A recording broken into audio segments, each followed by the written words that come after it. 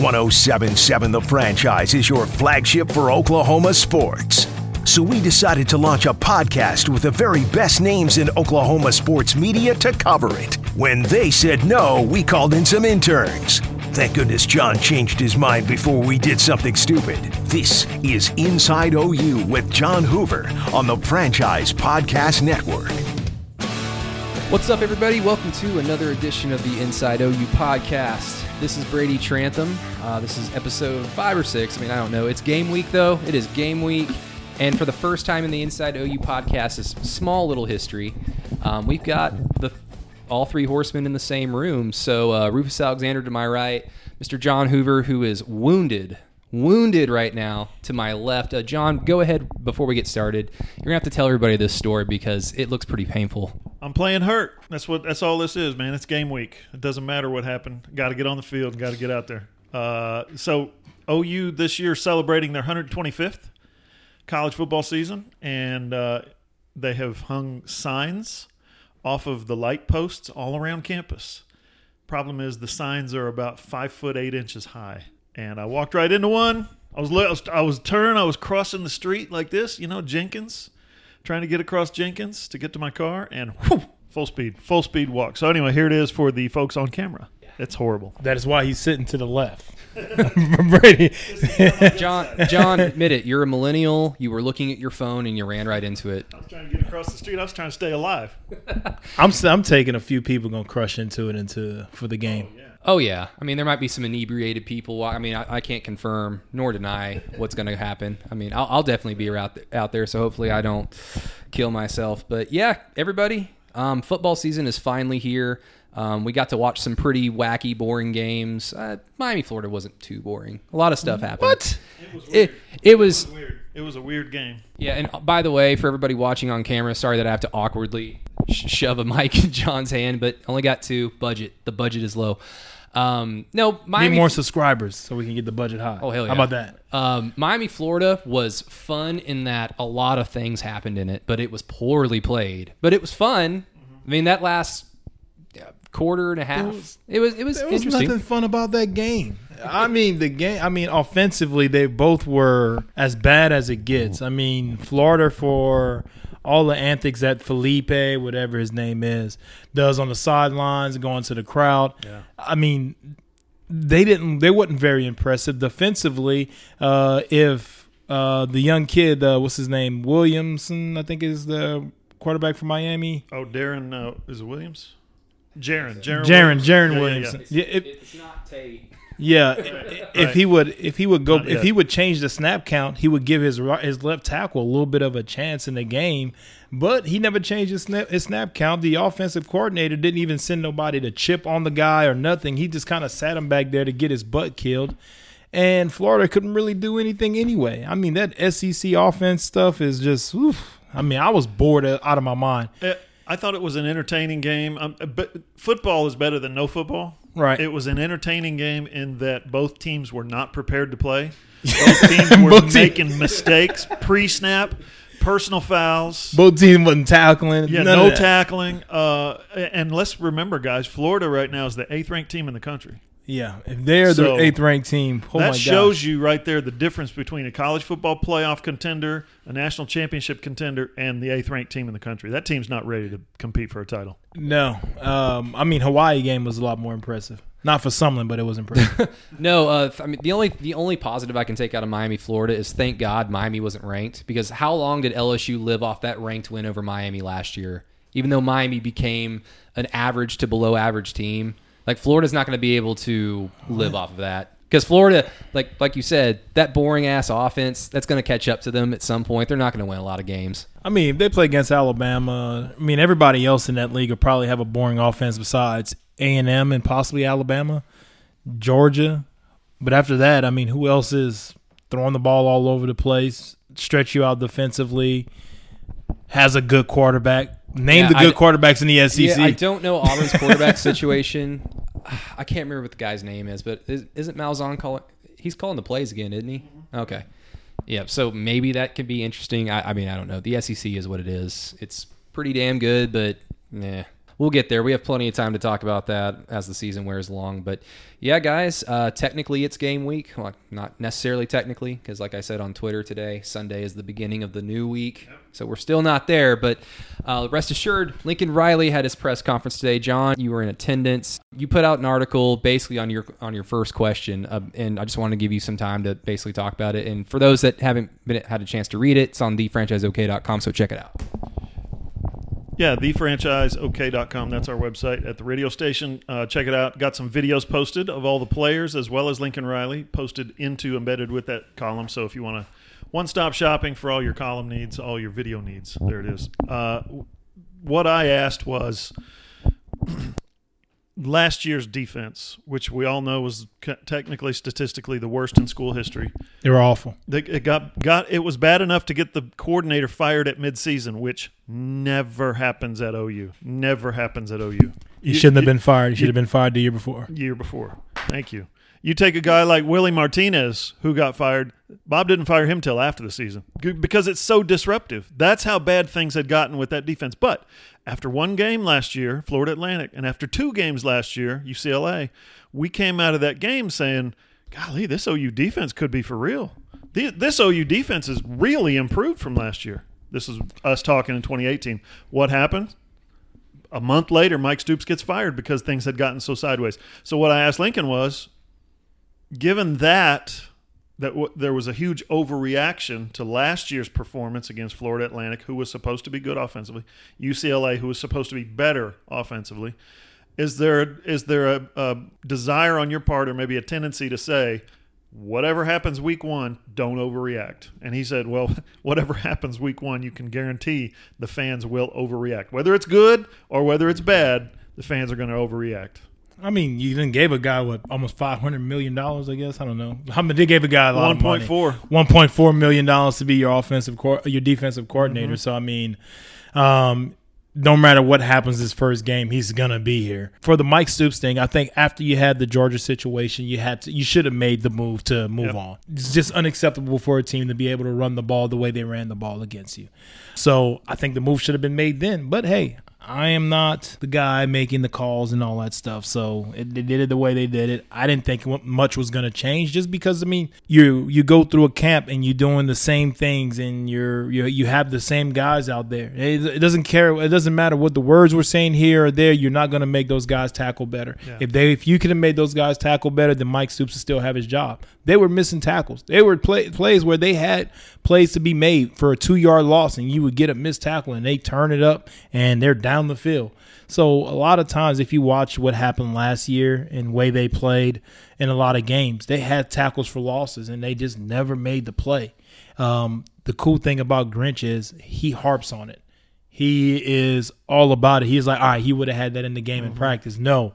You thud up. You make sure you have that. I need 3 or 4 other guys that's right there with you. So you like what Grinch is saying, and I just think Mike just kind of fell into his own stubborn ways and stuff, and he just kind of inflexible. Yeah. I'll tell you another thing. You talk about the defensive line, and you talk about playing in the other team's backfield, tackles for losses. You look at Neville Gallimore. Does he not look like a different guy? He's in his polo today, his OU polo, and I was just like, look at. He didn't look like that last year.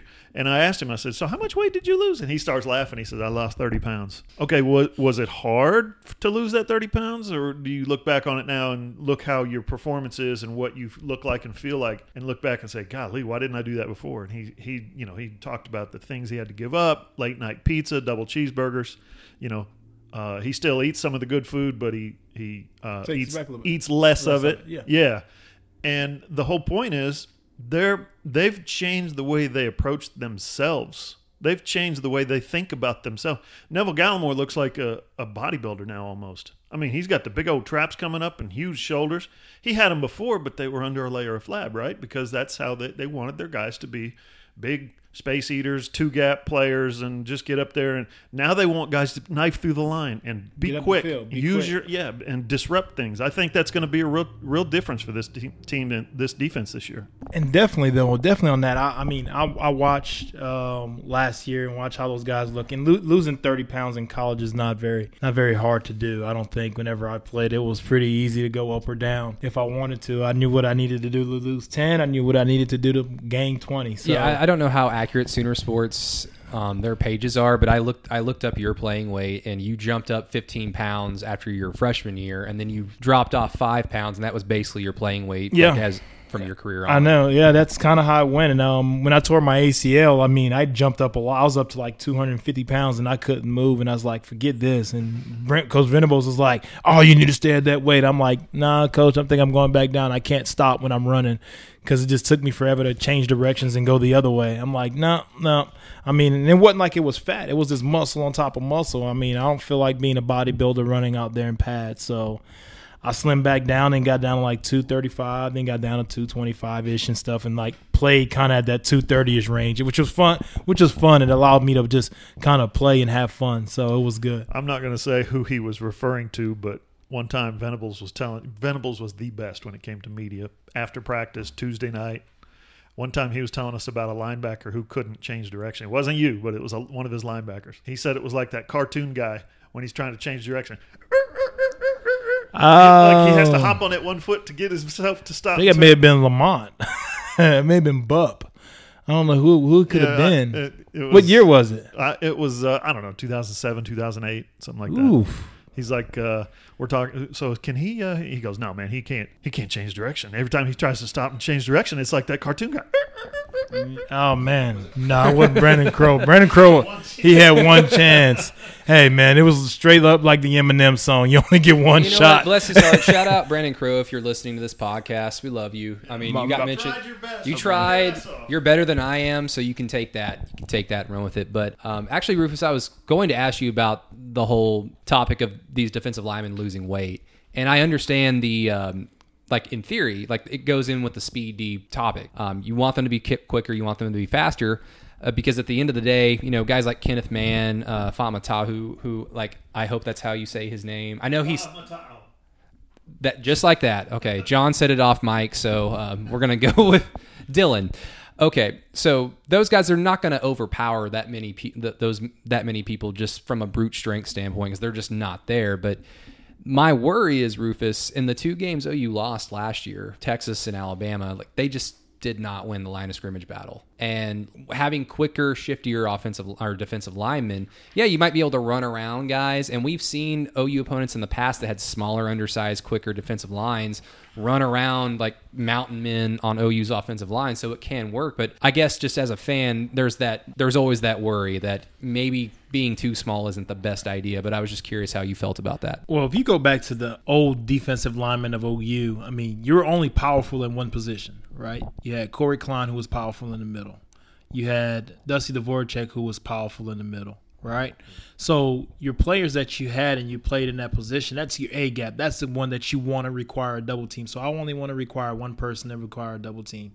Tommy Harris was never a guy that took on a lot of double teams. Dan Cody kind of stretched out wide, and which made the tackle have to shift out a step wider, and what also made the guard have to shift out a step wider. So therefore, it made a gap wide open for a linebacker. And Dusty Dvorak, if you blocked him with one person, he was up the field and he was making the tackle. So you only need that one person that you need to require a double for, and that's how the defensive lines were built. That's how That's how we had. That's the way we were formed. You had your one monster guy that was right there and that can do like just virtually anything he wanted if you blocked him with one person. And I've watched Dusty take 350-pound guys and pushed them in the backfield. When they said they was going to block them with one person, they had to put 2 people on him. And that make your linebackers have to play a little bit faster downhill so he can get one of the guys off of him. I think now with the smaller defensive linemen and what they're trying to do, I still think Neville Gallimore will be a force. He'll have to be somebody that have to be doubled when he come on the other side of the line, wherever they slant to. It's not going to be the slanting and moving and all that stuff. It's not going to be hard not to pick up. Neville Gallimore is either going to A or A. He's not going to be going all the way to B gaps and all that stuff. He'll do some unique things and stuff, but he'll be over the ball going from A to A. He's basically going to be your Dusty Dvorak. The way I've seen him play in practice and stuff, and he's going to slant, and he's going to take what he's going to try to do is take the center and move him to a side. And he's going to get his speed and go into the guard and hold 2 gaps right there. And so that's going to be something that's going to help him out a little bit. I think it's going to clear up the gaps clear up the gaps for the linebackers and make them able to play downhill. Hopefully they don't get pushed around like they got pushed around last year, but I think it was easier to push them around last year because they sat a guy right in front of the center, they sat a guy right in front of the tackle, and a guy right in front of the other tackle and put a guy on the outside. You leave the guards uncovered and just say, hey, come and knock me in the mouth. Don't come off the ball. And, hey, come and punch me in the mouth. And I think that's why it was easier for them to lose the line of scrimmage. And Army showed how inequipped they were to mess with anybody that was hitting them in the mouth. I watched that yesterday, actually, and Ryan Jones has still not kept contained. It was. Ryan Jones didn't have a good game that game. He didn't have a good game Texas game. He had a bad last season for sure. The fortunate thing for Alex Grinch is OU's return game against Army is not until next year. So he has 1 year to kind of understand what's going to happen, how to work around things. But I guess one more thing on Gallimore. The second thought I had was maybe this can help him. And Rufus, we kind of talked about this an episode ago. Maybe this can help him avoid some of those nagging injuries that would pile up by the midpoint of the year, and it would just really take him out of a lot of games and take him out of a lot of consistency because he flashes early every single year he's been at OU, just showing off the athleticism and the speed and the power, and then an ankle injury, an arm, an elbow, and that talent just kind of goes away. And you hope, at least I do, going a little bit smaller, hopefully that takes away some of the stress on his body once, the eventual injuries and nagging injuries kind of pile up as the season wears along. I'm hoping more for I like what you're saying there. I'm hoping more for a guy to come in and kind of spell him a little bit. I think take a little bit more of the less reps off of them and keep those guys fresh so they're going and they're slanting different gaps all throughout the game and staying fresh and healthy throughout the season. When you're playing in the Big 12, playing 80 snap games and 70, 80 snap games is a big thing in the Big 12. It's a big possibility, especially with the way our offense would score a lot of points also. They had a lot of explosive plays, even though sometimes you try to slow the game down and play it a little bit slower. You couldn't help. CeeDee Lamb, Hollywood Brown, those guys getting out there and making explosive plays, so you have to play out there a little bit more. So you kind of may want to bring your snaps down a little bit as much as you can. You go back and you also look at whenever they get into Big 12 play, when they play against teams that play a little bit up-tempo and play a lot more snaps, you want to find that other guy that can help you out and give you some snaps and get some play for you. And I think that guy is going to have to be Q Overton. He's going to have to be a guy that steps up and become a part of this defense because he has a lot of nagging injuries as well. And he's never really healthy throughout an entire season. So we're talking D-line. Sorry, I've been preoccupied with some other stuff. It's okay. You have a concussion. Yeah, I might. And Famontu as well can be a guy that can get in that position as well. That's 3 guys that you need at that position to help keep him healthy. I had to swing by Walgreens on the way over here and get one of those little ice compression little ice packs. So anyway, I'm eager to see, after talking with Neville today, I'm eager to see what and Lincoln Riley said it himself. If you name one position that he's eager to see, he's most eager to see how they've progressed and how they've taken to the coaching and how they've taken to the changes and all that. It's the defensive line, and I think if the defensive line shows that it's capable, which I think they are. I've been saying this all offseason.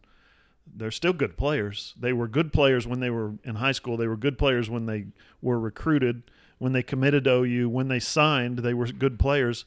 Sometimes it happens. When you get to college, you get to the next level, your head gets clouded, a little too much coaching.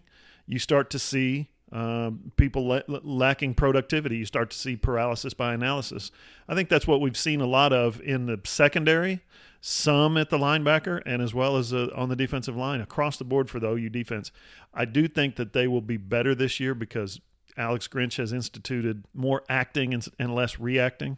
So he's instilled also, I don't care what happens, the mindset of I don't care what happens as long as I'm doing it at 100 miles an hour. I don't care where I make the tackle as long as I'm in the backfield when the guy goes down. You know what I mean? They've changed their mindset. Instead of grabbing a guy and waiting to see, is he running toward me or is he running toward – they're going to getting it. Yeah, I'm running straight through your face. They're going to getting the football, and that's been impressive. And then the other part of it is the easy part, the turnovers.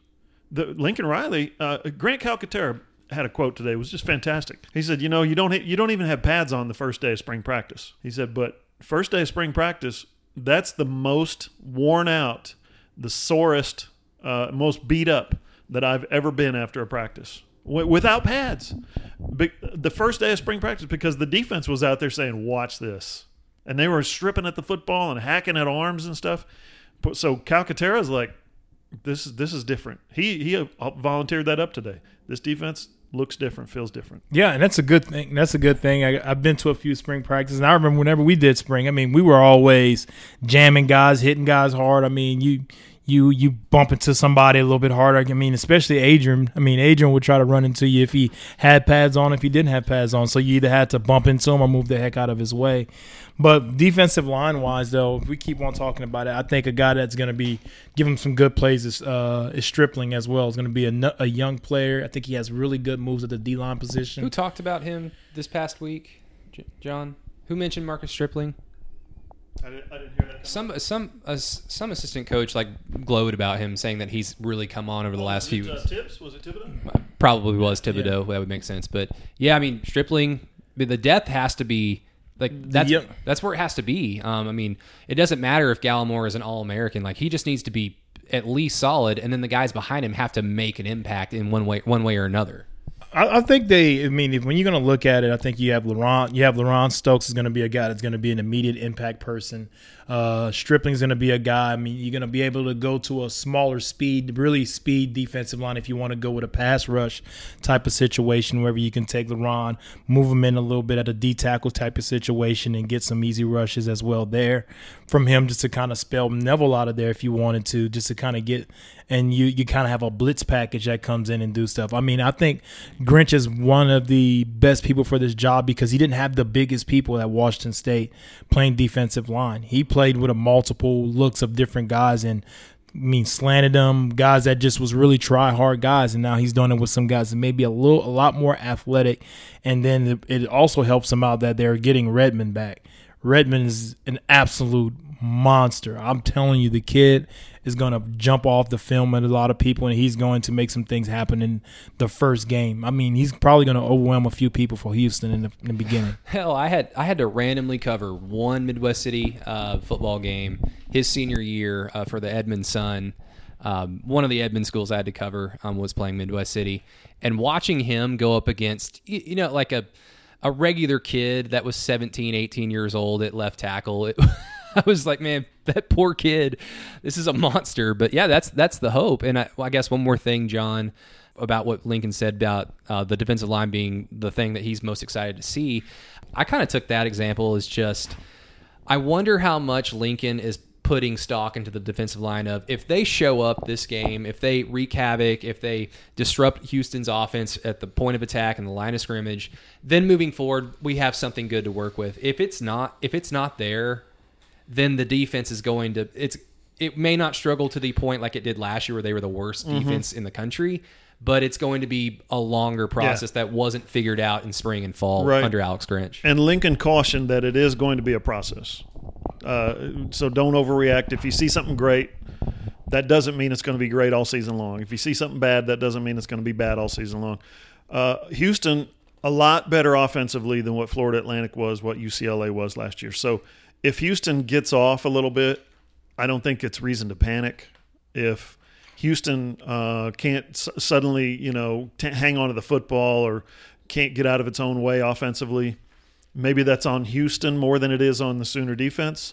But I think that's something, like you're saying, something to build on. It's something to be encouraged about.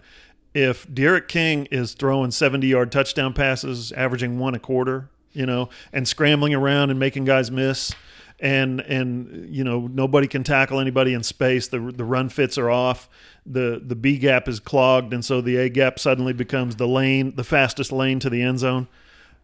If that's the case, then there's going to be problems. I think that it's going to be a work in progress. There's going to be progress that has to be made. But you're right. If it happens in week 1, I think there's cause for red flags. Yeah, I mean, I think so too. If you look at if it's happening in week 1, you have a lot of busts, a lot of missed opportunities, a lot of bad plays, guys not understanding what's going on. You get back to the sideline, you come back in, some of the same things happen. Then you're kind of like, holy crap. You're looking at a whole total overall of the whole entire defense that needs to happen, and you have no talent out there. But I don't think it's that. I think these guys are going to they're going to do fine. I'm looking for these guys to have a really solid game against Houston. And also a guy we forgot. I think Isaiah Thomas is going to be a guy that's going to huge give some plays. Huge. Isaiah Thomas. I mean, I've watched some practices, and he's been a guy that's really really did some things that'll make you say, oh, okay. This is kind of something that I thought I would see earlier on from this guy, and he's actually playing really well. I thought he had a really good camp as well. Even some things that Tibb said. Tibb even talked about him and said Isaiah Thomas is doing some good things in camp. I have no doubt Houston, they're extremely talented offensively, and they've got a quarterback, they've got an offense, and they even have a head coach, even though Holgorsen, I think, has only beaten OU once, like as an assistant, as a head coach, whatever. They've got a system that if OU just sleepwalks into the season opener just thinking they're going to hang half 100 on everybody and it's going to be over by halftime, then yeah, Houston's going to make it interesting. But the thing is, Houston's defense has to stop Oklahoma's offense. And I guess now we can segue over to the offense. The depth chart wasn't released, John. Rufus, I don't know if you saw the eye emoji on the depth chart sheet. It'll be released later on. John has it right there for everybody watching on camera. Yeah, it's become kind of a new tradition, I guess, at OU to do that. And Rufus, I was talking to you earlier, and I have no idea how I just completely brain lapsed this, but Dana Holgorsen talked basically through shade at OU for doing that. I mean, I don't know why. It's just a silly thing that OU does. Holgorsen threw OU under the bus for doing that. And I was trying to remember, Rufus, if there was ever a time during your playing career at OU, if there was an opposing coach, opposing player that said something midweek that may have pissed you guys off. I have no idea why. I totally forgot about Les Miles, but the Les Miles interview. What did that do for you guys? Man, I remember the coaches walking in there and effing bombing. That's the first time I heard Coach Stoops was like legitimately pissed, and like, not to say you really say pissed, but like almost like, how dare this SOB come in here and say this crap? All right, we gonna show them. We gonna effing show them. I mean, and then here comes Mike Stoops, and I think here comes Brent Venables, and what he had to say. I mean, it was a heated room, a heated practice, heated film room. Everything was so. Everything was on the edge, man. It was like you get into practice and somebody was getting smacked. It didn't matter if it was the offensive line smacking the defensive line smack. I mean, nobody was off limits that week. And we got into the game. I mean, they couldn't score on the 1-inch yard line. Yeah. I think that was the worst beating Sam Mays ever took. I'll ask him about it. I remember, like I'm saying, I remember we was all warming up, and like Dan Cody legit was just didn't warm up. He just yelled the whole entire time. Thank God he didn't pass out. No, it's interesting because I actually 52-9 is interesting because I actually watched that game like a week and a half ago on YouTube, and right at the beginning of the game, they showed this little clip from Bob Stoops' press conference that Monday before the game, and he was saying, "Yeah, I don't know why they would be. I don't know why they would care about us. They've dominated us the last 2 years." So it's interesting to see that Bob was pissed off. Oh yeah, Bob was legit upset, and it was a like I said, it was a spirited practice, and it was no letting up on anybody. Nobody could complain about getting hit. Nobody could complain about anything. It didn't matter. Get your ass up. Let's go. I mean, it was go, and it was. I mean, the juices were gone before the game even like took off. And I remember the day of the game, we woke up. It was like a little mist. It was a mist outside. It was misty outside.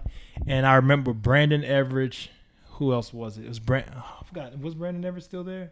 Yeah. Book was. It was Brandon Everidge, and they came in the hallway.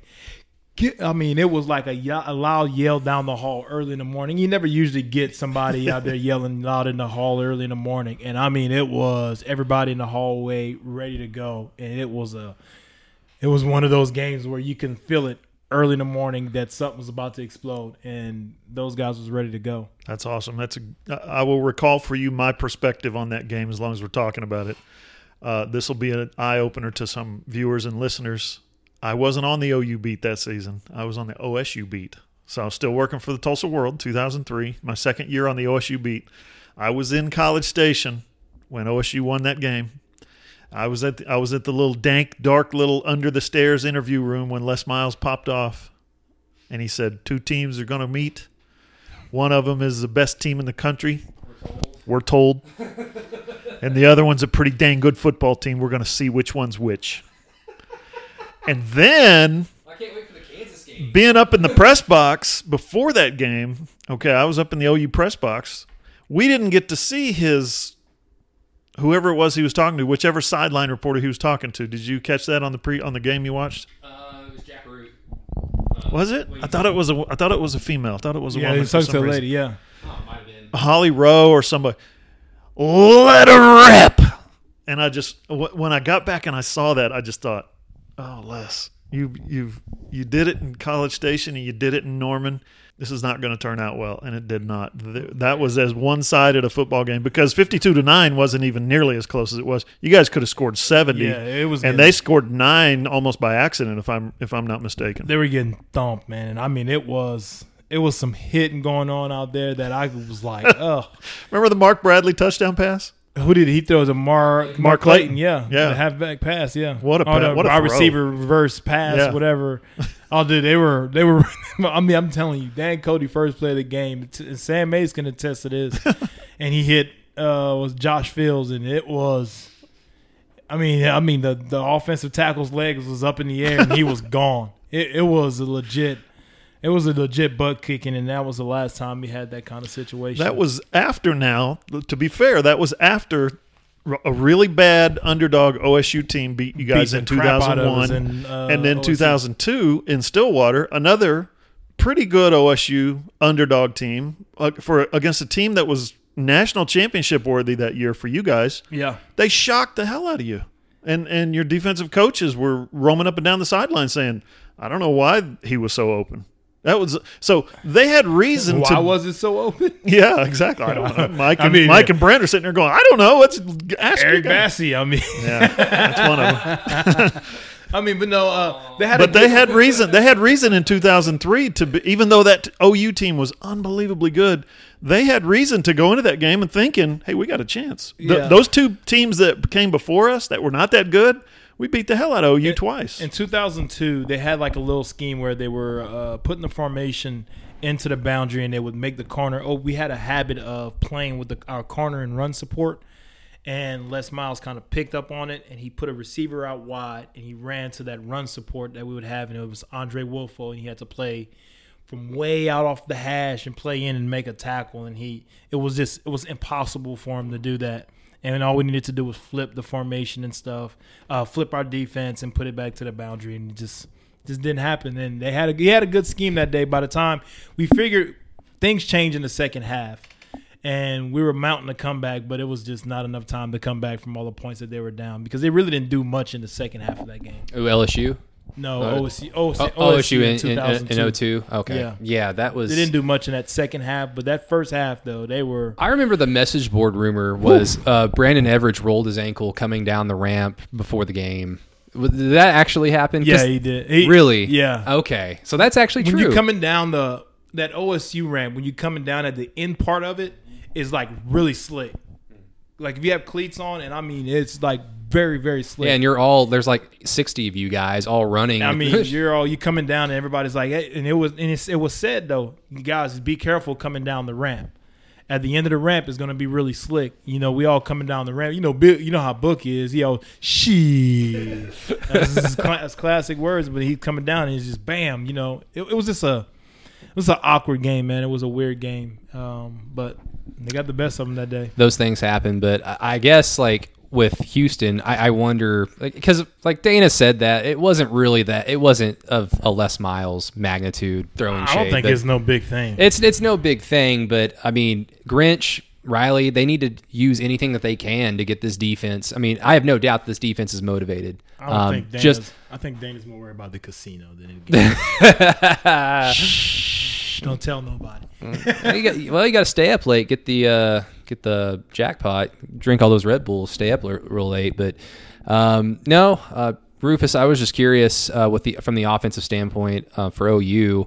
I mean, what do you want to see? Do you want to see Jalen go out there and basically prove every single doubter like he's got the arm talent, he's got everything that it takes to run a Lincoln Riley offense? Or do you just want OU to just basically say, we've got an offensive line that they need to figure it out quickly.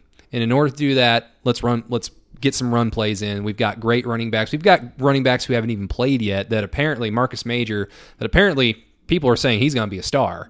So you've got not only the running backs, you've got Jalen Hurts, who's basically a running back in and of himself. Go out there and just run it down their throat. So I'm just curious, what do you want to see? I want to see them run the ball.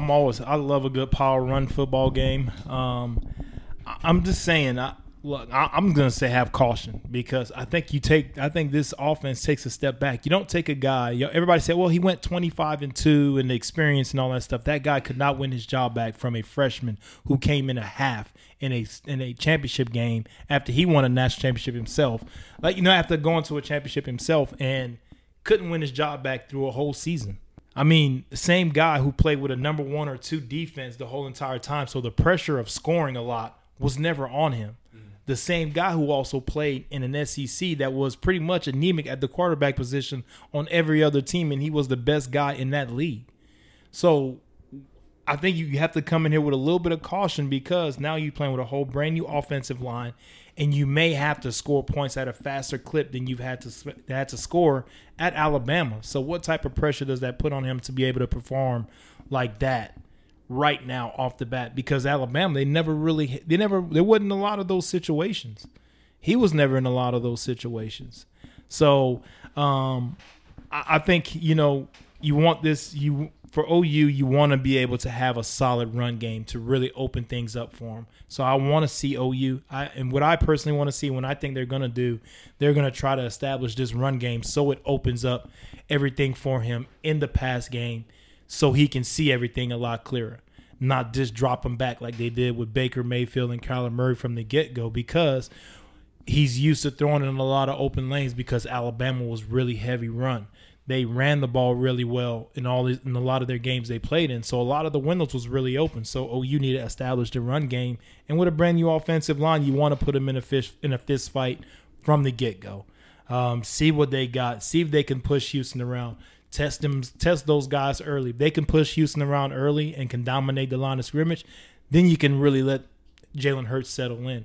But I think people should have caution when you're looking at it, because of all those things that I pointed out. You'd be foolish to go into this game and not point out all the things that happened while he was at Alabama, what he had to face when he was at Alabama, what he played with on the other side when he was at Alabama. He didn't have to score. Mm-hmm. I mean, if he scored 14 points in some games, Alabama beat more teams 14-0. So the pressure of Alabama having to score 40 and 50 points was never there.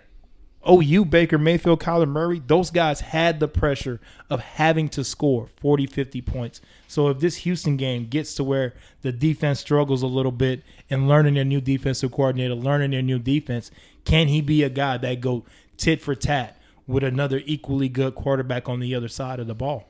I think he'll find it easier to do that playing a Big 12 schedule than he ever did in the SEC.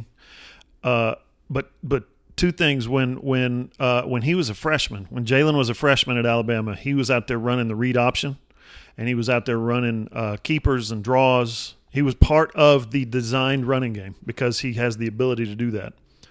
Alabama, Nick Saban and them had essentially had A.J. McCarron.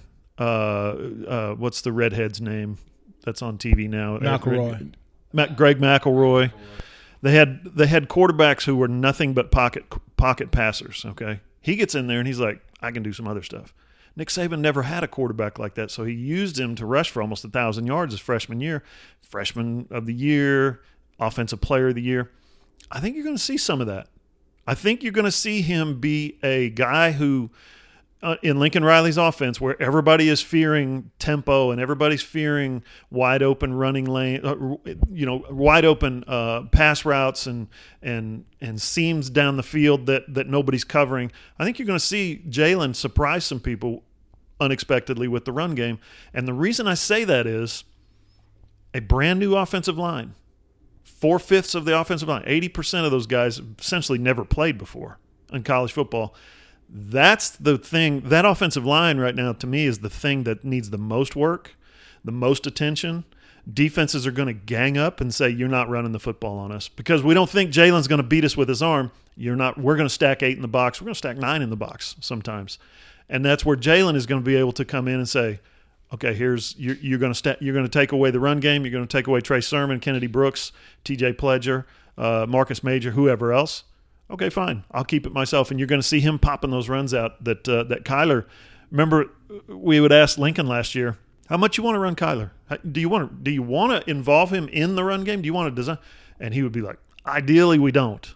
Ideally we don't want to make him a design part of the run game. If he runs, fine, but we're not going to make him do it. I think it's going to be a little different with Jalen this year. I think they're going to make him do it.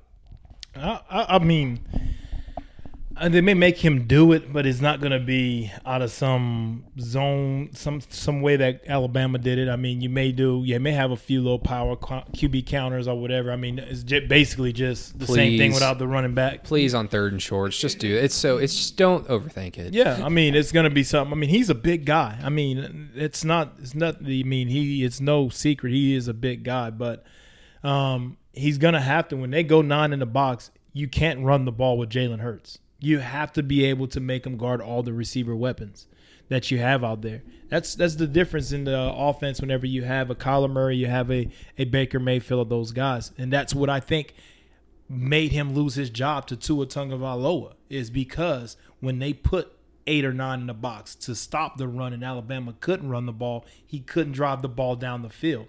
You get into those situations where it's 3 yards, 2 yards, 3 yards, and they blitz people, and you can't get the ball down the field. That's trouble. So he's going to have to be able to get the ball down the field when they come to saying, well, you know what? I don't believe you can pass the ball. That's why he lost his job, because that's what they said. That's what Georgia said. I don't believe you can pass the ball. I'm going to dare you to beat me with your arm. Alabama, they said, Alabama, we're going to shut down your run game. Put the ball in his hand. And I would do that if I'm a player. If I'm a coach on the other side, I would do the same thing too. I would say, hey, look, put the ball in your hand. Beat me. And he was successful against a really good Georgia defense doing that. 2 drives. Yeah. But again, you go in thinking, I'm going to play against Tua Tagovailoa. We've seen so many. Yeah, I'm going to go in playing against Tua Tagovailoa and not worry about a running quarterback. And then, I'm going to put him in there and let him go ahead and go. Yeah, now I'm running around now like, oh, crap. Now I gotta change my mind for a running guy. When they had a plan for him in that championship game that year before that wasn't the same guy and the guy that was there now, you know? I mean, as cool as Amoa as that was for Jalen Hurts in Alabama and now OU fans, because a lot of Sooner fans are pointing to that moment, we've seen so many backup quarterbacks in college come off the bench and the opposing defense has no plan for them, like you were saying. I mean, Trevor Knight. Blake Bell. I was still shocked that Blake Bell didn't start that Alabama Sugar Bowl. Of course, like the right decision was made, but once it goes away from the game that you just shined in, and you have a long weeks of practice, a lot of things show up again. Mm-hmm. A lot of bad habits show up again. And like, you know what? He may have shocked somebody that day, but not right now. Rufus, I'm trying. Part of it is you can just get in there and play, right? Just go play. Just throw the football. You know the plays. Here's 4 plays we're going to run. Run them. You don't have to overthink it, right? Yeah. I'm trying not to drink, Rufus, so let's not bring up the 2014 season. But in the same spirit, though, because I feel like we've mentioned the Army game like 12 times on this podcast. So podcast listeners, every time we mention the Army game, just take a shot. But watching that game, I wanted to go back real quick to that point where you were saying that the pressure to score, it's much more there than it was at Alabama for Jalen Hurts. Watching that Army game, OU didn't have their third possession until midway through the second quarter because Army was just marching down the field, just 4 yards, 3 yards, 4 yards, going for it on fourth down, eating up the clock.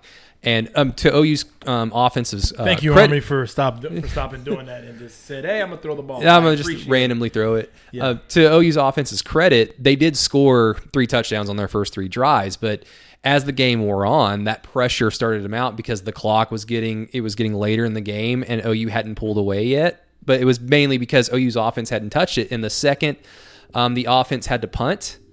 That's when the momentum of that game really swung, and that's the fear. Jalen Hurts hasn't made the necessary improvements to his game. That's the fear that you have. That pressure is now there much more so than it was at Alabama. Can he do it? But I guess to what John was saying earlier, the main question is, does the Big 12 have a defensive unit that can do that can dare Jalen Hurts to beat them with their arm outside of Texas, but even Texas, Iowa State, and they're playing against Houston this first game. We over there jumping in the Big 12. This is not a Big 12 off. This is a different defense. Fair enough. I mean, so we have to see how they play against Houston, and Houston have guys. They have guys that can play. There's guys that live right down the street from Houston that said they're not leaving home and went to Houston. So you're looking at a place that have guys that can really play the game, guys that OU would probably have offered to come to their school. So you can look at that and say, well, Houston's going to come out there and play with a lot of athletic guys with speed, with guys that can cover the ball. Although I think Houston's pretty thin at the cornerback position, but they're going to come with some guys that's very athletic at the defensive line position, that's very athletic at the offense, at the linebacker position. I played against Houston. And they came, with Art Briles. I mean, and they came in with a good skill set and a good set of guys that can come out and play, and they can run by you and do different things. So don't come into this game and just think, well, this because this is Houston. This is not a Big 12 style of defense. But, I mean, you have a Big 12 coach now coaching him. If he goes to the 3-3 stack, that's the thing I would say. How will Dana Holgorsen come in here and play defense against OU? Will he continue with the 3-3 stack defense? If he does that, OU scores 50. They will run the ball down their throat. Yeah, no question. If just like they did every year with West Virginia, if they come light with that line, with that front seven, OU will run the ball down their throat. 350 yards rushing, easy. Yeah. But here's something else I'll say too. Ed Oliver's not walking through that door. Hell no, they like. Hey, I mean, every guy, even Creed Humphrey, could be thankful that Ed Oliver's not walking through the door because he manhandled the whole entire anybody on the offensive line that wanted it that year they played against him. He gave it to him. True freshman. You want it? You want it? You want it, guard? And he was out. He made every tackle he wanted to make.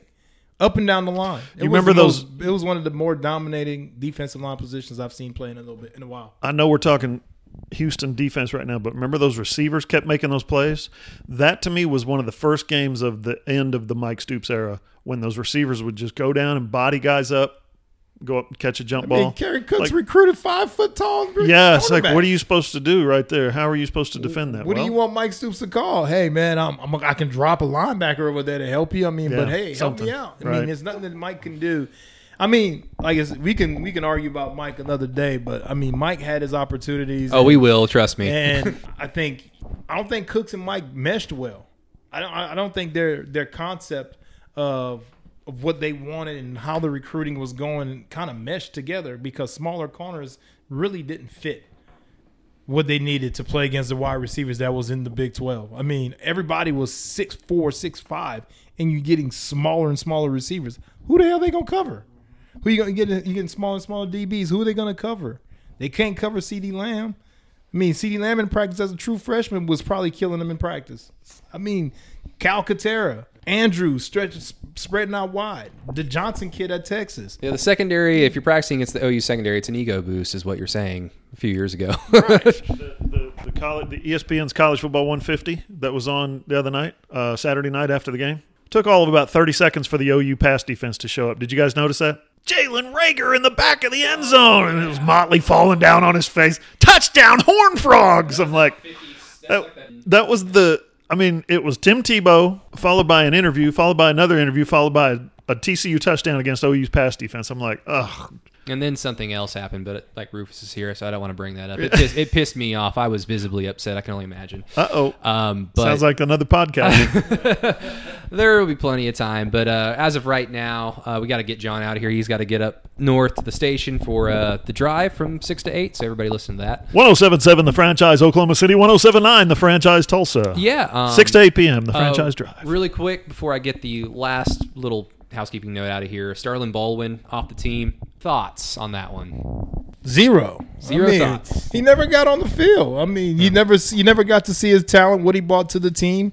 He was a guy that was injured, unfortunately, because of an ACL injury. But I mean, he didn't fight to get back on the field. If his knee didn't come back the way he wanted it to, I mean, that's unfortunate. I mean, you wish him the best, but I mean, he didn't bring anything to a bad defense, and he wasn't contributing right now to a bad defense. So you move on. I mean, if a kid's not going to do what he's supposed to do, and he's not going to give you what he need, I mean, those kids can go into the portal anytime they want to. You can move on from the kid right now. So, hey, wish that kid the best, and hopefully he gets better and gets somewhere and become a better player.